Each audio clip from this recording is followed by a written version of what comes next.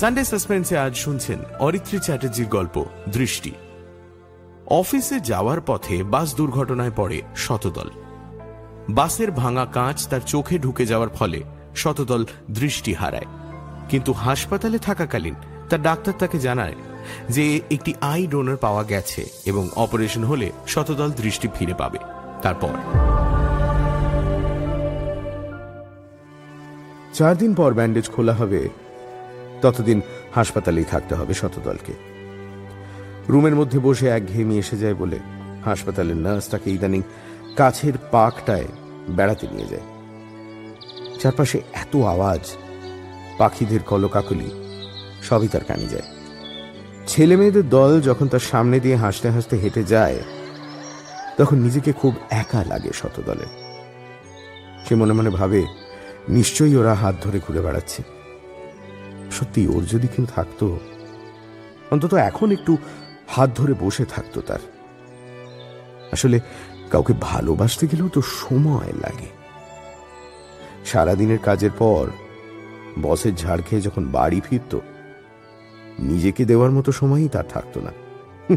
তার উপর আবার প্রেম।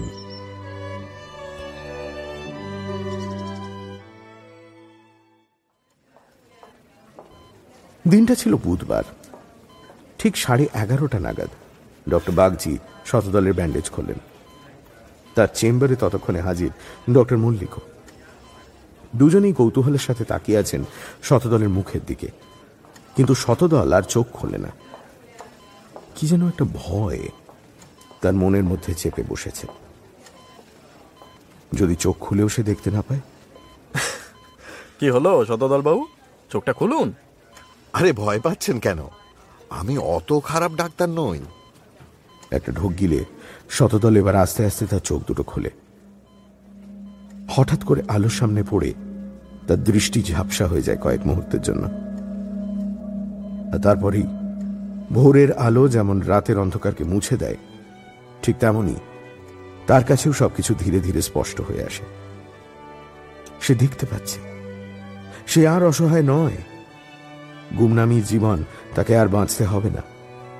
আনন্দে আত্মহারা হয়ে শতদল সদ্যজাত শিশুর মতো মুগ্ধ হয়ে চারিদিকে দেখতে থাকে। তারপর সামনে দাঁড়িয়ে থাকা দুজন অসামান্য ব্যক্তি, যাদের মানবিকতা এবং অশেষ চেষ্টার জোরে আজ সে তার দৃষ্টি ফিরে পেয়েছে, তাদেরকে দেখে প্রথমবারের জন্য। তার দু চোখ বেয়ে জলের ধারা নেমে আসে, দুঃখে নয়, কৃতজ্ঞতায়। আমি দেখতে পাচ্ছি। বলেছিলাম আমি অত খারাপ ডাক্তার নই। আমি কিভাবে যে আপনাদের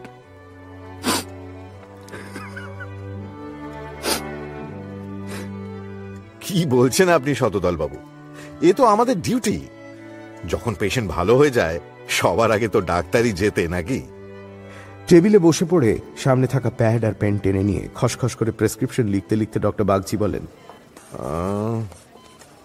মাঝে মাঝে একটু ঝাপসা লাগতে পারে আপনার, তবে এই আই ড্রপটা লিখে দিচ্ছি। এটা দিনে 2 বার 2 ড্রপ করে দিয়ে দেবেন, বুঝলেন? এবার আপনি বাড়ি যেতে পারেন। আর আপনাকে এখানে আটকে রাখবো না আমরা।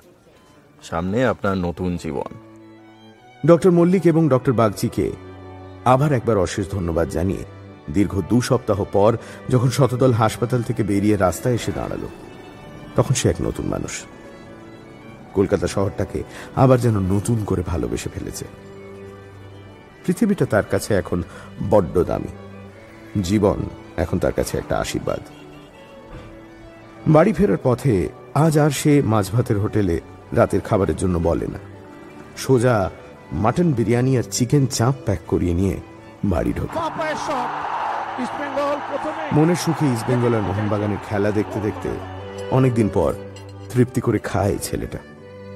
নিজের টান টান করে পাতা বিছানায় এসে গায়ে এলিয়ে দেয় শতদল। অজান্তেই তার মুখ থেকে বেরিয়ে আসে একটি তৃপ্তি সূচক শব্দ। যে যাই বলুক, নিজের বিছানা আর নিজের কোলবালিশের কাছে রাজপ্রাসাদের পালঙ্ক হার মানবে। আজ সে ভালো করে ঘুমোবে। মনে শান্তি আসায় ঘুমও আসে খুব সহজে। 2 চোখের পাতা আস্তে আস্তে ভারী হয়ে আসে। জানলা দিয়ে আসা ঠান্ডা হাওয়া উড়িয়ে নিয়ে যায় তাকে স্বপ্নের রাজ্যে। দীর্ঘ প্রতীক্ষিত ঘুমের কোলে ঢলে পড়ে শতদল।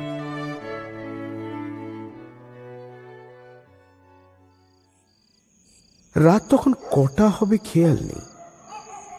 চারিদিক নিস্তব্ধ, শুধু রাস্তার কুকুরগুলো মাঝে মাঝে ডেকে উঠছে। আরামে ঘুমোচ্ছে শতদল। স্বপ্ন দেখছিল কিনা মনে নেই। হঠাৎই বুকের ওপর এক অসম্ভব চাপ অনুভব হয় তার। কি যেন বুকের উপর চেপে বসে আছে। একরাশ ভেজা চুল তার মুখের ওপর ঝাপটা মেরে যায়। চমকে ঘুম জড়ানো চোখ খুলে ফেলে শতদল। আর চোখ খুলে সে যা দেখে তাতে তার গায়ের রক্ত হিম হয়ে আসে। তার বুকের ওপর হাঁটু মুড়ে বসে আছে ও কে? 13-14 বছরের মেয়ে। কিন্তু পরক্ষণেই তার সর্বাঙ্গ লক্ষ্য করে গায়ের শিহরণ খেলে যায় শতদলের। মেয়েটির সারা গায়ের মাংস পুড়ে ঝলসে গেছে। সাদা সাদা পোকা বেরিয়ে আসছে তার গায়ের গভীর ক্ষতগুলো ঠেলে। আর একটা দম বন্ধ করা আঁশটে পোড়া গন্ধে সমস্ত ঘর আচ্ছন্ন হয়ে গেছে। মেয়েটার মুখের ওপর দিয়ে খেলা করছে একরাশ ভিজে কালো চুলের ইন্দ্রজাল। বিন্দু বিন্দু ঘাম জমে ওঠে শতদলের কপালে। সে যা দেখছে তা কি সত্যি, নাকি কোনো ভয়ঙ্কর স্বপ্ন? শরীরের সব শক্তি যেন ক্ষয় হয়ে গেছে। হাজার চেষ্টা করেও হাত পা এমনকি একটা আঙুলও নাড়াতে পারছে না সে। তার শরীর যেন এখন আর তার অধীনে নেই। অস্ফুট একটি আর্তনাদ বেরিয়ে আসে শতদলের গলা থেকে। ঠিক তখনই মুখ তুলে চায় মেয়েটি। কি বিভৎস, কি বিচ্ছিরি সেই মুখ! ভাবহীন সেই মুখে চোখের জায়গায় রয়েছে দুটি গভীর গর্ত, যেন কেউ তার চোখ দুটি উপড়ে নিয়েছে। সারা শরীরটা আগুনে ঝলসে গেলেও মুখের চামড়া অক্ষত রয়েছে। কিন্তু সে চামড়ার রং এতই ফ্যাকাশে যে দেখলে মনে হয় রক্তের এক বিন্দুও মেয়েটার শরীরে অবশিষ্ট নেই। আর সহ্য করতে পারে না, একটা চাপা গোঙানির মতো শব্দ বেরিয়ে আসে শতদলের গলা থেকে। সে বুঝতে পারে অস্বাভাবিক ভয়ে আর আতঙ্কে সে জ্ঞান হারিয়ে ফেলছে। ধীরে ধীরে অন্ধকার হয়ে যাচ্ছে সবকিছু। অজ্ঞান হয়ে যেতে যেতে ঝাপসা দৃষ্টিতে শতদল দেখে মেয়েটির মুখ এক বিরাট অন্ধকার হাতে খুলে যাচ্ছে। সেই হাঁয়ের ভেতর থেকে বেরিয়ে আসছে একটা শব্দ, যাকে মৃত্যুর শব্দ ছাড়া আর কিছুই বলা চলে না। একটা চিৎকার বেরিয়ে আসে শতদলের মুখ থেকে।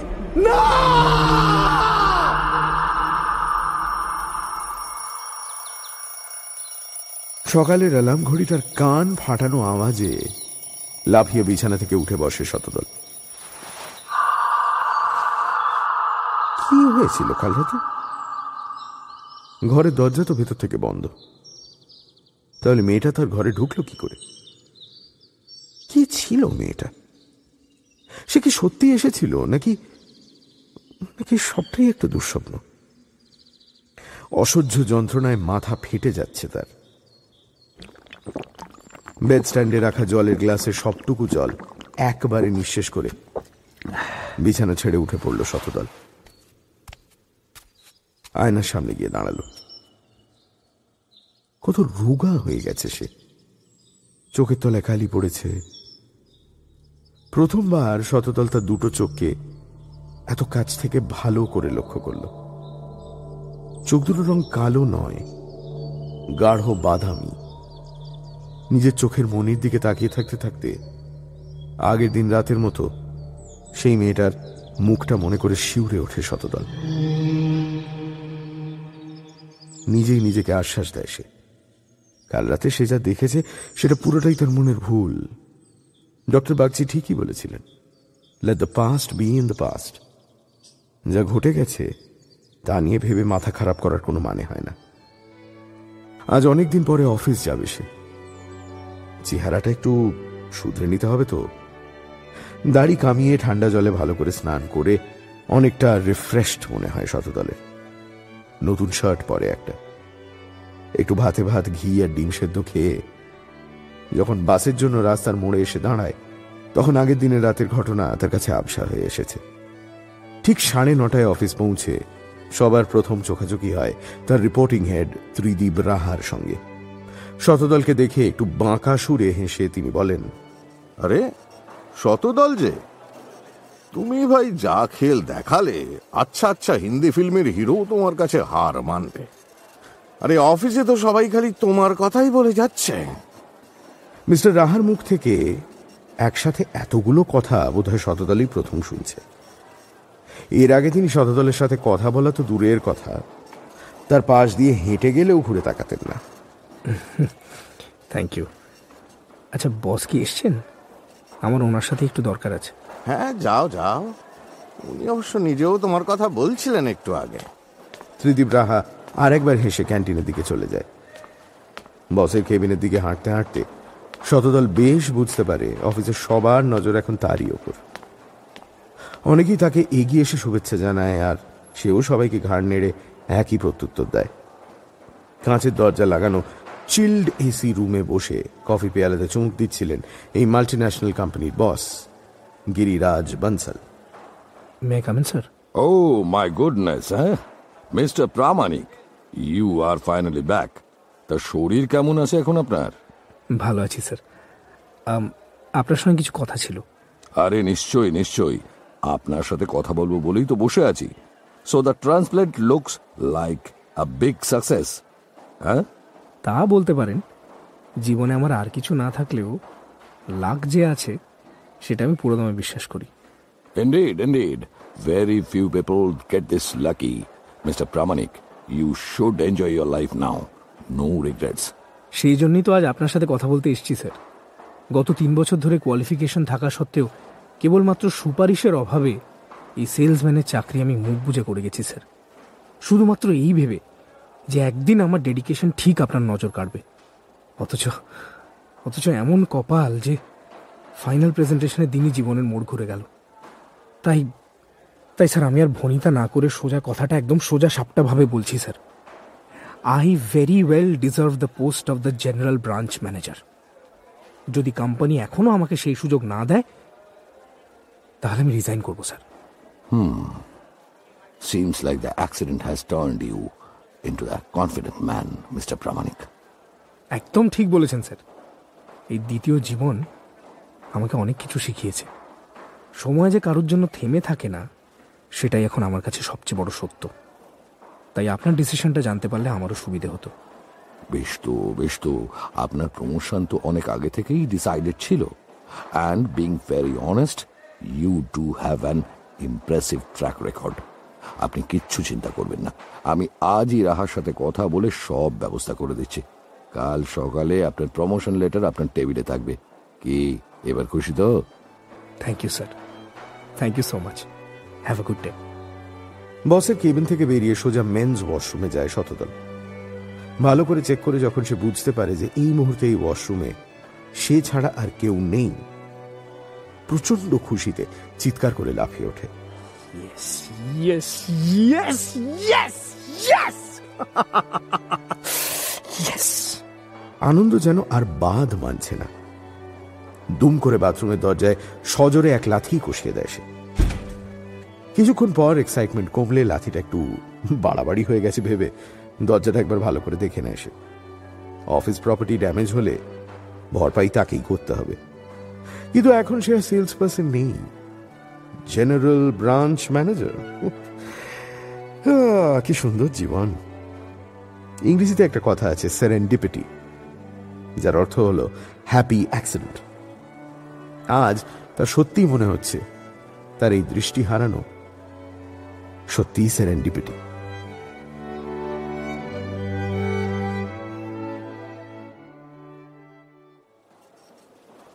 অফিসের কাজ শেষ হতে হতে 5টা বেজে যায়। সমস্ত ফাইল গুছিয়ে নিজের ডেস্ক খালি করে বাড়ির জন্য বেরোয় শতদল। কাল থেকে আর এই কিউবিকল নয়, তার নিজের কেবিনে বসবে সে। এবার তাকেও সবাই স্যার বলে সম্বোধন করবে, ভেবেই গায়ের রোমাঞ্চ হয় তার। বাসের জায়গায় আজ একটা উবার বুক করে সে। ঠান্ডায় এসি ক্যাবে বসে আরাম করে বাড়ি যাবে। এবার খুব শিগগিরই একটা 1 বেডরুম ফ্ল্যাটের খোঁজ করতে হবে তাকে। উবারে বসে আপন মনেই হাসতে থাকে শতদল। গাড়িতে রেডিও বাজছে, আর তাতে হচ্ছে ফির হেরা ফেরি সিনেমা সেই বিখ্যাত গানটা, দেনে ওয়ালা জব ভি দেতা দেতা ছপ্পড় ফাড় কে। সত্যি, ভগবান যেমন এক হাতে নেন, তেমনি আরেক হাতে দুগুণ ফিরিয়েও দেন। আজ তো আবার ডাবল সেলিব্রেশন। বাড়ি পৌঁছে কাছে নামি চাইনিজ রেস্টুরেন্টটা থেকে অর্ডার করবে মিক্সড ফ্রাইড রাইস আর মাঞ্চুরিয়ান চিকেন। স্বস্তির সাথে খেতে খেতে মৃত বাবা মায়ের উদ্দেশ্যে শতদল বলে ওঠে, আমি জানি এসব তোমাদেরই আশীর্বাদ। তোমরা যেখানেই থাকো ভালো থেকো। চোখের কোনায় জল এসে যায় তার। খুব ছোটবেলায় বাবা মাকে হারিয়েছে সে। আজ যদি তারা থাকতেন, এই খুশি ভাগ করে নিত সে তাদের সাথে। খাওয়া শেষ হলো। লন্ড্রি থেকে আসা সদ্য ইস্ত্রি করা শার্ট, প্যান্ট, টাই সব গুছিয়ে রাখলো শতদল। এই মাসের মাইনে পেলে একটা ভালো স্যুট কিনবে সে। অনেকদিনের শখ তার। ওই টাকলা বনসলকে যখন স্যুট মানায়, তখন তাকে সিনেমার নায়কের থেকে কম কিছু লাগবে না। পরের দিন অফিসে গিয়ে কার উপর কি হুকুম চালাবে, কিভাবে অ্যাটিটিউড নিয়ে চলবে, এসব ভাবতে ভাবতেই ঘুমিয়ে পড়ে শতদল।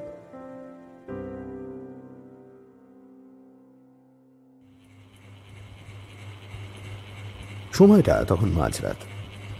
মাথার উপর পুরনো জং ধরা সিলিং ফ্যানটা ক্যাঁচ ক্যাঁচ শব্দ করে ঘুরে চলেছে। বাইরের রাস্তায় মাঝে মাঝে একটা দুটো নেড়ি কুকুর ডেকে উঠছে। জানলা বন্ধ থাকলেও বাড়ির পেছনের ঝোপ জঙ্গল থেকে ভেসে আসা ঝিঝির ডাক ঘরের মধ্যে এক নাগাড়ে বেজে চলেছে। এবার তারই সাথে যোগ দেয় আর একটা শব্দ,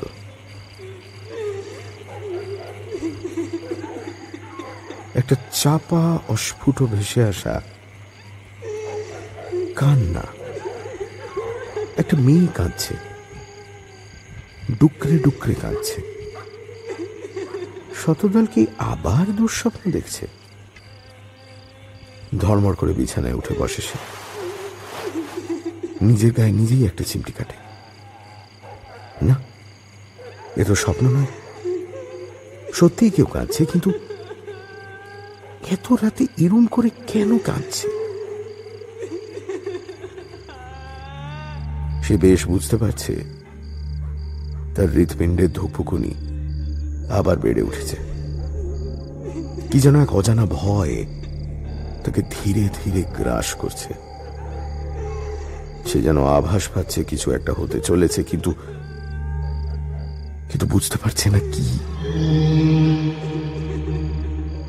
আস্তে আস্তে বিছানা থেকে নেমে রান্নাঘরের দিকে এগিয়ে যায় শতদল। কান্নাটা তো ওই দিক থেকেই আসছে। যত সে এগোয়, কান্নার আওয়াজটা আরো স্পষ্ট হয়ে ওঠে। দরজার সামনে পৌঁছে সে দেখে রান্নাঘরের দরজাটা অর্ধেক খোলা, কিন্তু তার স্পষ্ট মনে আছে শোয়ার আগে রান্নাঘরের দরজা সে বন্ধ করে দিয়ে এসেছিল। তাহলে নিশ্চয়ই কেউ দরজার হাতল ঘুরিয়ে রান্নাঘরের দরজাটা খুলেছে।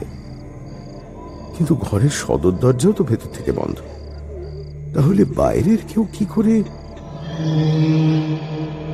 কিছু বুঝতে না পেরে কাঁপা কাঁপা কণ্ঠে প্রশ্ন করে শতদল, কে কে ওখানে?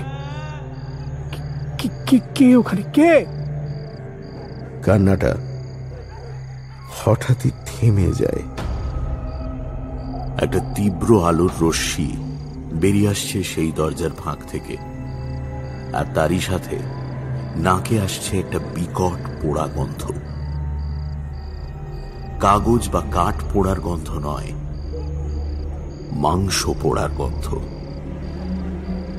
শতদলের মনে পড়ে যায় বাবা মারা যাওয়ার সময় নিমতলা ঘাটে তার দেহ যখন চুল্লিতে দেওয়া হয়েছিল, ঠিক এই রকম গন্ধ তার নাকে গিয়েছিল। বমি করে ফেলেছিল সেদিন শতদল।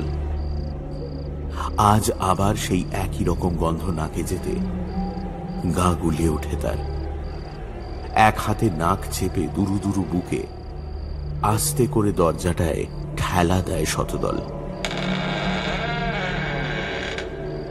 একটা বিশ্রী শব্দ করে খুলে যায় দরজা, আর সেই সাথে তার সামনে ফুটে ওঠে এক ভয়ঙ্কর দৃশ্য। রান্নাঘরের ঠিক মাঝখানে দাঁড়িয়ে আছে আগের দিন রাতে দেখা সেই বিভীষিকাময় নারী মূর্তি। দাউ দাউ করে আগুন জ্বলছে তার সর্বাঙ্গে। পুড়ে ঝলসে যাওয়া দেহ থেকে থপ থপ করে গলে গলে পড়ছে মাংসের দলা। আগুনের লেলিহান শিখায় আলোয় আলো হয়ে গেছে সমগ্র রান্নাঘর। কি ভীষণ তার তাপ, যেন সবকিছু পুড়িয়ে ছাড়খাড় করে দেবে এই আগুন। দরজা খোলার আওয়াজে সেই ভীষণ রূপী নারী মূর্তিটি হঠাৎ ঘুরে তাকায় শতদলের দিকে, আর তারপরে মেয়েটির মুখ থেকে বেরিয়ে আসে এক ভয়াবহ চিৎকার। কানে তালা লাগিয়ে দেয় সেই কাতর হাহাকার। অজ্ঞান হয়ে মেঝেতে পড়ে যায় শতদল।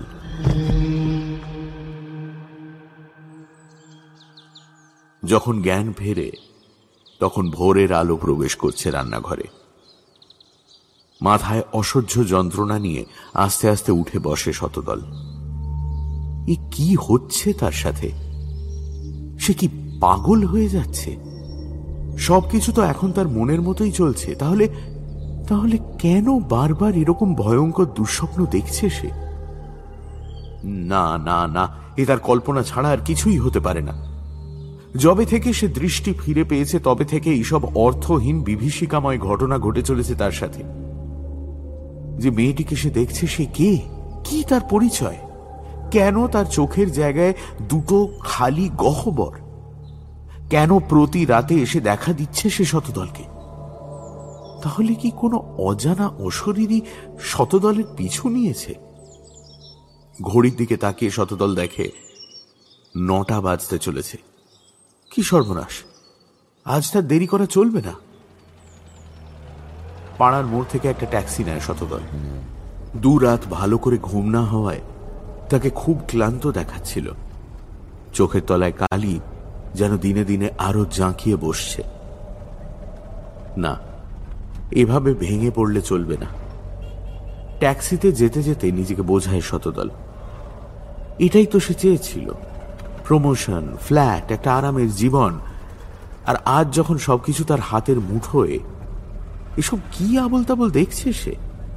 নিজের ওপর ভীষণ রাগ হয় শতদলের। সেদিন ডক্টর মল্লিক তাকে ডোনারের ইনফরমেশন দিতে চাননি। কি দরকার ছিল তার গায়ে পড়ে জোর করে মেয়েটার ব্যাপারে জানতে চাওয়ার? Bloody fool. ট্যাক্সির ভাড়া মিটিয়ে লিফটের জন্য অপেক্ষা না করে সিঁড়ি দিয়ে দৌড়ে উঠে যখন সে অফিসের ফ্লোরে পা রাখল, তখন তার শার্টটা ঘামে ভিজে গেছে।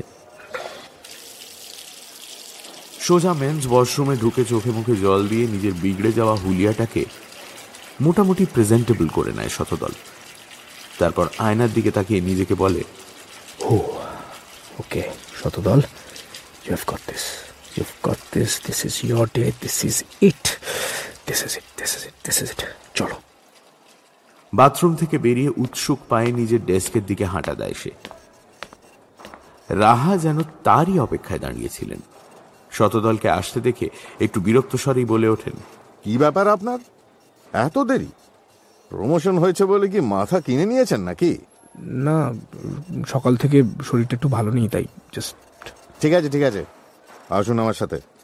শতদলের এই আচমকা পদোন্নতি যে মিস্টার রাহা খুশি চোখে দেখছেন না, তা তার ব্যবহারেই প্রকাশ পেতে থাকে। অনিচ্ছা সত্ত্বেও যে তুমির বদলে তাকে আপনি করে সম্বোধন করতে হচ্ছে, এবং সেটা যে ত্রিদীপ রাহার মোটেই ভালো লাগছে না তাও তার কথা সুরে স্পষ্ট। এই সমাজে কিছু লোক আছে যাদের অনেক থাকা সত্ত্বেও অন্যের ভালোটা সহ্য হয় না। রাহা সেই ক্যাটাগরিতেই পড়েন। শতদলকে তার নতুন কেবিন দেখিয়ে বসের সাইন করা প্রমোশন লেটার তুলে দিতে দিতে রাহা বললেন, অফিসের টাইমটা সবার জন্য এক, শতদল বাবু। আপনি হয়তো জেনারেল ব্রাঞ্চ ম্যানেজার হয়ে গেছেন, কিন্তু অফিসের নিয়মটা ভুলে যাবেন না। এবার আর ত্রিদীপ রাহার এই ব্যবহার সহ্য হয় না শতদলের। আর আপনি বোধহয় ভুলে যাচ্ছেন জেনারেল ব্রাঞ্চ ম্যানেজারের সাথে কিভাবে কথা বলা উচিত। দেখুন শতদল বাবু, বাবু নয় স্যার, আপনি এখন আসতে পারেন। বাকি কথা আমি মিস্টার বানসালের সঙ্গে বলে নেব। লিভ। শতদলের থেকে যে এত কাটা কাটা জবাব তাকে পেতে হবে তা ত্রিদীপ রাহা স্বপ্নেও ভাবেননি। তার বিরক্তিভরা মুখ এখন চুপসে আমের আঁটির মতো হয়ে গেছে। আর একটাও কথা না বলে মাথা নিচু করে শতদলের কেবিন ছেড়ে গুটি গুটি পায়ে বিদায় নেন ত্রিদীপ রাহা। নরম গদিওলা হাই ব্যাক চেয়ারে বসে টেবিলের ওপর রাখা চাপা দেওয়া জলের গ্লাসের ঢাকনা সরিয়ে ঢকঢক করে সবটুকু জল খেয়ে ফেলে শতদল। মনে মনে রাহাকে ঢিট করতে পারার আনন্দ হলেও আগের দিন রাতের ঘটনা কিছুতেই মন থেকে ঝেড়ে ফেলতে পারে না শতদল। সত্যিই কি সে পাগল হয়ে যাচ্ছে? একবার ডক্টর মল্লিককে একটা ফোন করলে হয় না? তিনি হয়তো এই সমস্যার কোনো সমাধান দিতে পারবেন। রাতের পর রাত এরকম চলতে থাকলে তো সে আবার অসুস্থ হয়ে পড়বে। অফিসে এবার তার দায়িত্ব বাড়বে, তার সাথে কাজের চাপ বাড়বে, আর সেই চাপ সামলে ভালো পারফরমেন্স দিতে হলে আর কিছু না হোক রাতে শান্তির ঘুমটুকু হওয়া তো দরকার। তার একটা গাফিলতির সুযোগ নেওয়ার জন্য তো বসেই আছে রাহা। না, কিছু একটা তাকে করতেই হবে। নতুন ক্লায়েন্টের সাথে একটা জরুরি মিটিং সেরে লাঞ্চ ব্রেকের জন্য ক্যান্টিনে যায় শতদল। এগ চিকেন স্যান্ডউইচ আর কফির অর্ডার দিয়ে ডক্টর মল্লিককে ফোন করে সে।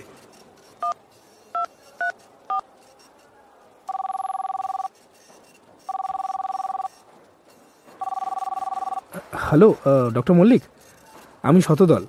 আরে শতদল বাবু, খবর কি? অফিস জয়েন করে কেমন লাগছে? শুধু জয়েন আর কি বলবো, একটা প্রমোশনও পেয়েছি। তাই নাকি? আরে বাস, এত ভালো খবর এরকম শুকনো মুখে দিচ্ছেন? না না না না, এভাবে চলবে না। তা বেশ, তো আমারও আপনার সাথে একটু কথা ছিল। আচ্ছা, আজ বিকেলবেলা কি করছেন? একবার দেখা করতে পারলে ভালো হয়।